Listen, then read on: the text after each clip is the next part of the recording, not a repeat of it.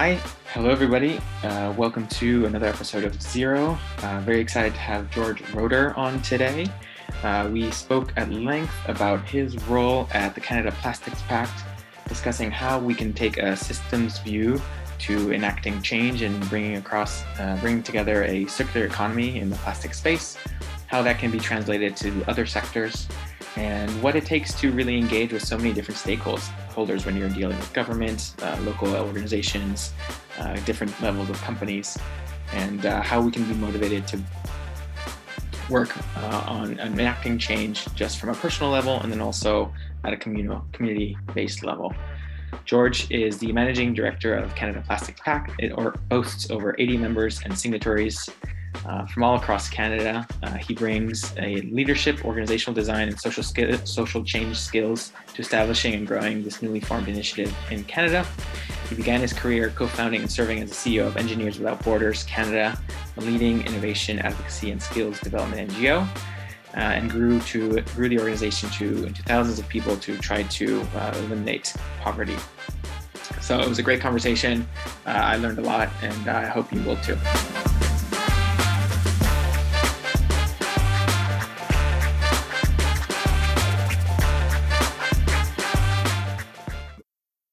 I was just really impressed by the work that you're doing at the Canadian Plastics Pact and the focus on really trying to address the entire value chain in the whole plastics space with the focus in Canada. I was just wondering, as a start, can you just explain what that Plastics Pact or what the plastics value chain entails? Because I think it's more than what people realize.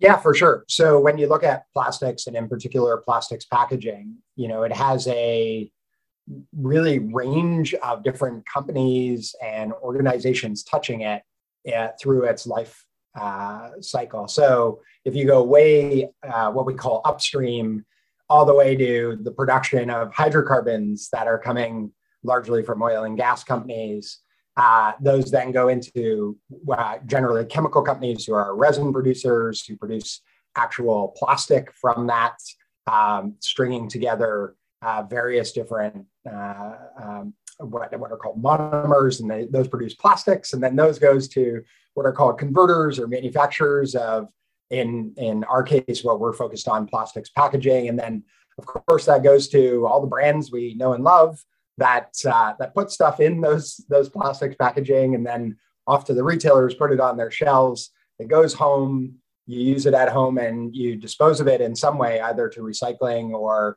to the garbage, and that goes to a waste management company. Often cities are involved with those and in helping to coordinate those services, depending on where you live, obviously. And then from a waste management company, it goes to a sorting facility. And from a sorting facility, it will go off to what are called reclaimers or recyclers, if ideally it's going into a circular type of pathway. And then those folks kind of chop up the plastic generally, or, in some cases, in certain processes, chop up the molecules again and bring them back to the front end of that, and either melt them down or reconstitute them into plastic, and they start their life again as new plastics packaging. And that's where we want to be. We want to be at that full cycle and full circle. Largely where we are today is that goes to the waste management companies and then off to a landfill or incineration, or what's known in the industry as waste to energy. And it's so many steps that you just described, and plastics take up such a huge role in our daily lives. They're really ubiquitous. How does the Canada Plastics Pact fit into that whole value chain? Because there are so many steps, and how do you situate yourselves in that ecosystem? Yeah, so really what we see as our role in the Canada Plastics Pact as bringing together members who are all across that value chain, and then adding to that even others who are interested in an outcome of a world without plastic waste, or another way to put it is getting to a fully circular economy for plastics packaging, where what comes at the end of life becomes inputs to the next cycle. And and we add some players to that mix. So you can think of NGOs or research institutions or governments or what have you. And really our goal with the Canada Plastics Pact is to be the platform that brings all of those folks together, all of those different businesses and organizations and academics and governments and NGOs, all at the same table to say, okay, if we have this ambitious goal, which it is ambitious, of getting to the point where we're not producing plastic waste, what are the challenges that are preventing us from getting there? And how can we be clear-eyed about those challenges and work on real solutions together, in particular in places where it requires collaboration and efforts from more than one part of the value chain. In terms of those challenges, it does seem like a big challenge because you probably know better than I do, but we're throwing away ungodly amounts of plastic every day. And it's a very linear system. You're extracting oil in one part of the world and refining it, preparing it, transporting it, used often cases for seconds or minutes at a time, and then it gets thrown away in a different spot. So obviously that's a big challenge, and there's so many different types of plastics. Are there key objectives that you have personally or as an organization to try to address that, or do you break it down by different plastic types? What's your philosophy? Yeah, so oftentimes what we're doing is we're saying, all right, how do we actually understand this problem at a really granular level? And the challenges at every step in the process, and also how those different steps in the process are linked to one another. So let me give a really tangible example of this. So if you go to the supermarket right now and you look on the shelves, if you're living in Canada or the United States, what you'll see is on the shelves, a lot of packages are moving from what are called rigid materials to flexible materials. So you'll see those basically plastic bags with the zipper top. You'll see those as becoming much more regular. And those are a response. Those are actually a really interesting and innovative packaging material in the sense that if you think about going from, let's say it was either in a glass rigid bottle or maybe it was a plastic rigid bottle, right from kind of the start, if you were to transport those rigid materials, you can imagine how much more space that is, how much more material that is than these plastic pouches that you kind of just pack flat and literally you can transport them much more easily. So you're reducing carbon emissions, they're lighter weight, so you're actually using less plastic. So in many ways, those flexible materials that sit on the supermarket shelves that we get our stuff in are great. The challenge is they're extremely difficult to recycle for a bunch of different reasons. Because they're lighter, they float around. Many systems don't actually accept them. Many of the designs of that packaging require different layers of material. So it looks like one piece of plastic, but there's multiple layers, and some of those layers are made of different materials. So it's actually difficult to peel them apart, or in some cases impossible. And so when you look at a challenge like that, that's a challenge that the whole system needs to look at and say, we're going to try and tackle this together. So it's everything from, let's say, changing the design up front to having one material in it instead of multiple materials in these pouches. It's then going and saying, all right, let's make sure our curbside recycling systems actually accept these flexible pouches. Let's make sure that our sorting facilities have the technology that's able to actually sort out and grab these things and put them into their own stream where you can then actually recycle them. And let's make sure that we have recyclers and people are interested in that material at the end of its life, once recyclers produce flakes or various materials to sell, that those are going to be used to put into a new product. And so every single one of those steps that I just described is a collective challenge. So if one company decides to change the design to a single material, that's not going to work because it's not going to get supplied by the market, and it's difficult to find that package that's a single material in the sorting facility. So it actually requires all companies to do it all at the same time. And so that requires collaboration and agreement on design. Similar type of thing if you're looking at, municipalities or various collection systems actually accepting these types of materials. So there's a variety of different real challenges that exist kind of when you look at something like that. And so what really we're setting up to do is saying, okay, either it's a particular material or it's a format or it's a system challenge. Let's look at those particular barriers and say, okay, what are some solution paths and how do we now collaboratively work together on them? I'm now thinking of the lentils or rice packages that I go for my grocery store that are exactly what you're just saying. There's these flexible, slightly transparent packages that are great. You open them up, put them in the, put the food into the sauce pan and ready to go. But then when you throw them in the trash, not only are they hard to recycle, they're also covered in food. So it makes it challenging.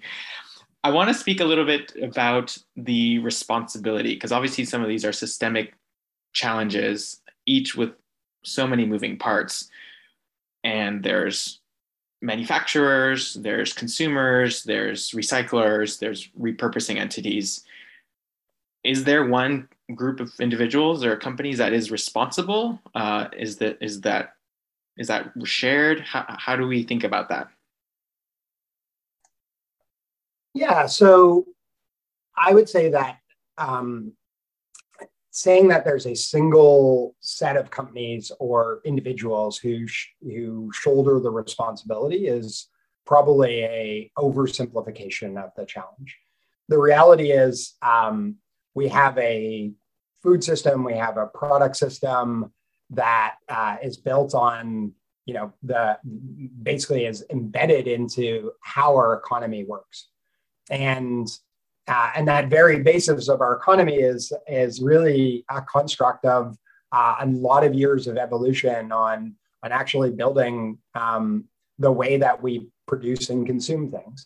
And so all along that line, everything from those who kind of make products to ultimately manage them at the end of life and make the packaging, they're all sort of involved in this, and as are we, everyday citizens, who say, yeah, actually, you know what? I want something a bit more convenient. I want my lentils in a little package that I can kind of open up and cook easily, rather than, the way I used to buy lentils, which was buying them and they're dry and then I have to wash them and soak them for 6 hours and whatever. And so we all sort of have a role in the current system that we have today. And I think that what that results in at the end of the day is also all needing a role in transitioning to a very different state. And I won't lie that or sort of try to kind of mischaracterize this. This transition is a massive transition. It's fundamental economic shift and structural shift in how we produce and consume things to go to a circular economy. Right now, our system is very much built on, we pick it up and at the end of life, we get rid of it. And everything in the system is built on that. All the logistics are built on that. The economics are built on that. How waste management works. It's all built on that. And so this big transition to a circular economy where we're reusing these materials and not producing waste is a significant shift, and it really requires everybody's involvement in that. Now, that said, you and I don't have as much power as individuals to change that, ourselves. So we can make important choices at home, and I think that's great. I do really believe that some of these larger companies that are part of the Canada Plastics Pact and other similar efforts like this have really big levers to pull, right? If they say, listen, we are going to get rid of this particular type of plastic because we can't recycle it. For example, PVC plastics packaging. It's hard to recycle, it's toxic, it's difficult in the system. They can together collectively make that disappear in a way that you and I as citizens are not going to be able to do. And that's ultimately good for the world. So I think there is probably an extra responsibility on some of these larger companies that can shift and move the market towards that transition a lot faster. in terms of this transition, obviously it's a monumental effort to rethink this whole systems approach. What role do you see plastics having in this? Let's say we have a fully circular economy, we've achieved this goal. What role and place do plastics have in that? Because obviously they provide a lot of utility, but how most of them are being disposed of right now is a net negative, right? It's a detriment to the environment, to society. So how do you find that balance? Yeah, I think, first of all, we need to remind ourselves there's a reason we started using plastics in the first place, right? So we can say, listen, we want to see less plastic and more glass. But that type of a choice, sort of moving from glass to plastic, was one that was clear-eyed on a few dimensions: energy use, resource use, and cost, transportation, all of these various different things. So in all of these transitions where we're using different materials, I think what we need to do is be kind of really scientific about saying, all right, what does substituting one for another actually look like, and what do some of those pathways result in terms of their net impact on the earth. And so, yes, I think there's absolutely still a role for plastics as part of that mix. And in some cases, they probably aren't as appropriate. What I would also say, and there's probably an even more fundamental question here, which is, what are some of the behaviors and expectations that probably need to shift over time? And how do we help people get there? So an example would be on reusing packaging. Right now, most of the packaging that we use is not is single use, right? We buy it, we get rid of it, throw it out. And if we go back in time, that was not always the case. You think the classic example is, the milk delivery person, right? Who dropped off your milk bottles, you put them on the step, they got, picked up, they got refilled. Beer bottles are very much that way in Canada. And there's lots of examples there of the ability to reuse packaging more. And that is a massive reduction. Every time you do that is a massive reduction in the amount of energy and in the amount of packaging that's used. And so increasingly, I think having some more of those expectations where it's not just kind of one and done, but where we're actually reusing material and saying, like, this is valuable, we ought to be engaged, like actually using this again and again and again, I think has got to be part of the answer. And then finally, I'll say, there's some packaging that we probably don't need and probably shouldn't have.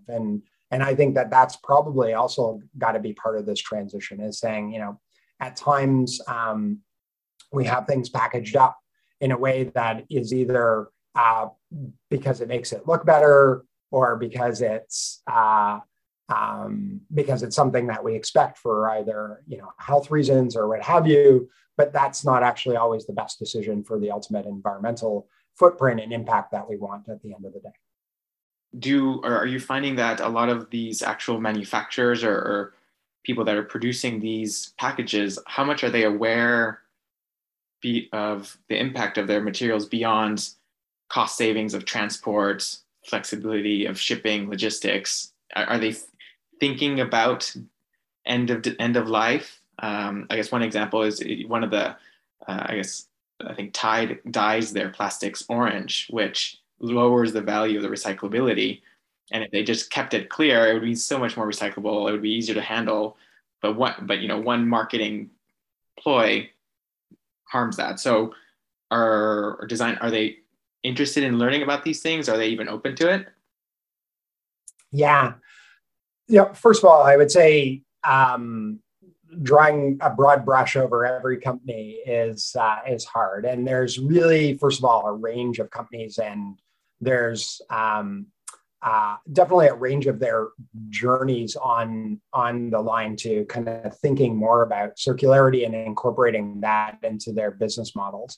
Obviously probably most people listening to this podcast would know about Patagonia and the stories that are there, and the kind of deep-seated environmental and sustainability focus that they have that's fundamental and has been part of their business model from day one.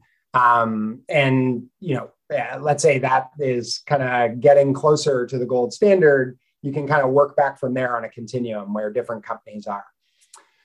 But I think what's even more interesting than that is when you dive into a company, it's realizing that companies to put a product on the market have a lot of different moving parts. So you have the marketing department who is optimizing for a certain set of outcomes. And you have the finance group that's optimizing for a certain set of outcomes. And you have the operations folks who are actually making the product and are optimizing for a certain set of outcomes. And then often you have the sustainability team or government relations. Again, they're optimizing for a certain set of outcomes. So one of the things that I'm really seeing is that oftentimes you'll have one part of a company out front of the rest. And they'll sort of have fully internalized that we need to be making this transition. We need to be moving to more circular. I need to be thinking about my supply chain as not ending when something gets delivered to a customer, but actually the full circle. And they'll have internalized that. And then the challenge becomes for them, which is an interesting challenge, almost a corporate internal change effort on saying, okay, how do we collectively now shift our mindset so that when, let's say I'm a brand and I have a buyer there who buys some of the packaging, that the buyers are not just asking about price and availability, but they're also asking about various different sustainability characteristics. Let's say the type of resin it is and how recyclable it is, or whether or not it has recycled content, previously used plastics material in that packaging, and various other sort of characteristics. And so that kind of training sort of, and it's not even training, it's sort of mindset shifts are really important. And then of course, kind of the big driver behind that are what are the corporate goals? And are those real and people being held to them so that it will drive real change internally, which is really another part of what we're trying to do with the Canada Plastics Pact is create clear targets that are made public that companies are committing to, that help drive their own internal alignment for some of these broader changes, which need to happen, across an entire company. You just mentioned a number of stakeholders within an organization, whether it's marketing, quality assurance, engineering. These are all different groups within one organization. You're responsible for engaging with not only just one organization, but dozens, if not hundreds. You're also engaging with nonprofits, legislators at the state and local level. That is not an easy thing to do. So in terms of your role, how do you manage engaging with so many stakeholders, with so many interests and viewpoints and perspectives? Yeah, it's thanks for recognizing that it's not an easy job. It is, I'll say a couple of things here. First, it's incredibly rich to get these different perspectives. And so part of the importance of a role or an organization like the CPP is to say, all right, how do we be curious about bringing these different perspectives? And how do we also then engender that same curiosity about those who have decided to join the CPP so that different parts of the value chain are curious about each other's realities? So you have a resin producer curious about what a waste management company is thinking about, and a waste management company curious about what a large retailer is thinking about. And so that curiosity is really sort of kind of job number one with the CPP, engendering that in a broad way so that you're able to kind of bring those different perspectives. I think the second is very much seeing this as in our job as our role here is not to understand every aspect of that, but understand enough of it so that we can craft and start to coordinate what a complex network and set web of interactions between the various different players. So the analogy wouldn't be a hub and a spoke model where everybody kind of talks to me or our staff or what have you, and then we send that information out. But instead, a much more complicated network model where all the nodes are connected to one another in a really interesting way. And so part of our job is to really increase that interconnectivity in that network in a way that allows information and ideas to flow much more easily. And then the third, I think, is really, if the first is around that curiosity around perspectives, the second is that complex network. I think the third is how people then show up to those relationships at the end as they get crafted, and how those are a little bit different. And in particular, how they do so in a way that comes with a lot more trust and openness than they're used to. And, in the Plastics Pact, what's really interesting about this is we have like cutthroat competitors who are at the table with one another talking about this issue. And so how do you go from sort of that reality, that business reality of cutthroat competition in markets where the margins are really thin and where everybody's trying to eke out more market share, to having an open and honest conversation about the particular challenges around operations. And that's the type of, I think that's the aspect of the challenge that is in some ways really critical to this work around bringing different stakeholders around the table. The cutthroat nature definitely applies to the waste sector as well. And so there have been instances where you have these organizations come together collectively, and it is really inspiring to see that communication, even though from a business perspective, there's obviously that inherent competition. You mentioned interconnectivity and creating this web.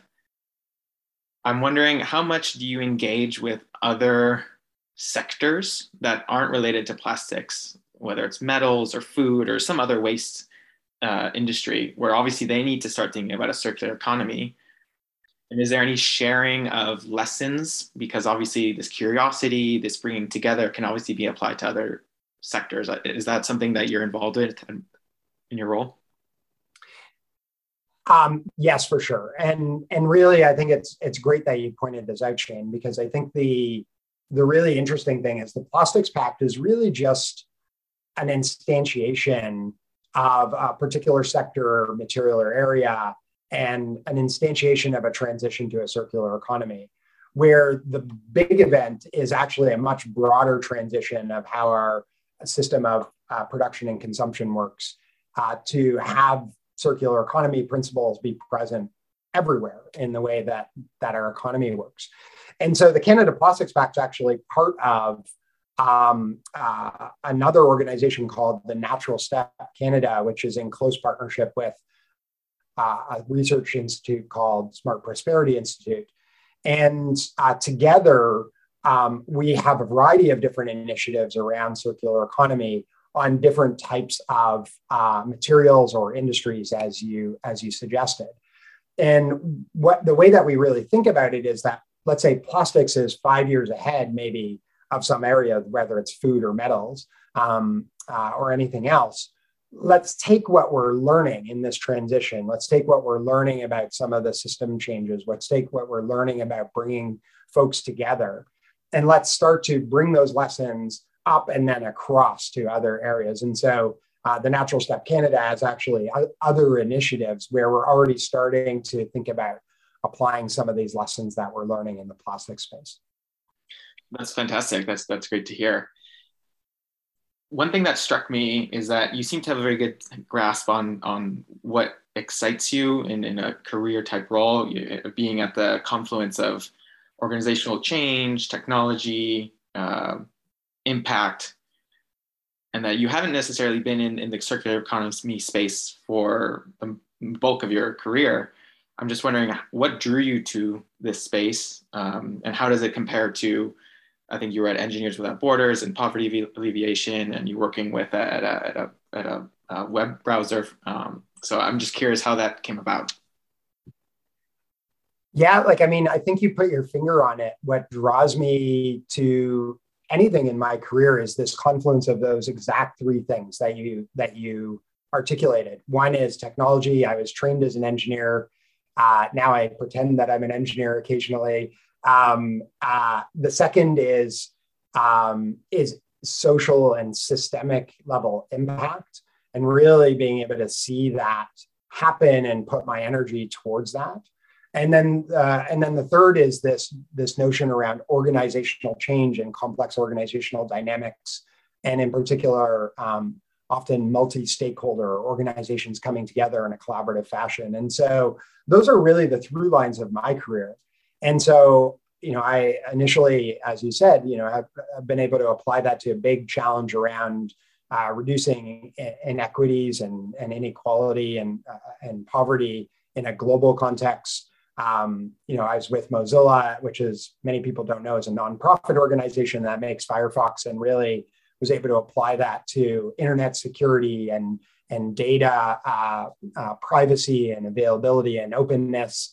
And now sort of it's another challenge in the environmental space. And I think what really drew me to this circular economy space, and in particular having an impact quite directly or trying to on the environment, is just the time that we're living in right now feels urgent to be working on this issue, and it feels timely, and it feels like those same skills that were developed in those other challenge areas really are applicable in this world. And a brief anecdote. I have a daughter.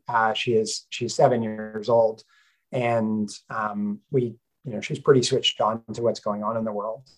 And I think I increasingly realize how crucial these issues are for this next generation, because it's on a weekly basis, usually multiple times a week, she will get up and she will have this deep anxiety about climate change, about where our world is going to be 10, 20, 30, 50 years from now, and what she's able to envisage there. And it's not a kid level concern. It's a deep, almost existential concern. And I think I'm seeing that in this my daughter's generation. And I think that the time is now for us to kind of have a bit of an all hands on deck to put all the talents that we can get towards solving these challenges. And this is one of those. This is sort of maybe a microcosm of that bigger challenge, but I think it's where energy should go right now.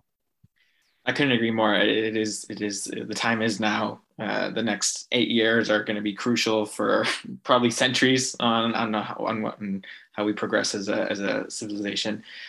And I do identify with that deep anxiety. I think I definitely recall moments as being a child of having that, and I can't imagine the younger the generations that are following her, how they're dealing with that.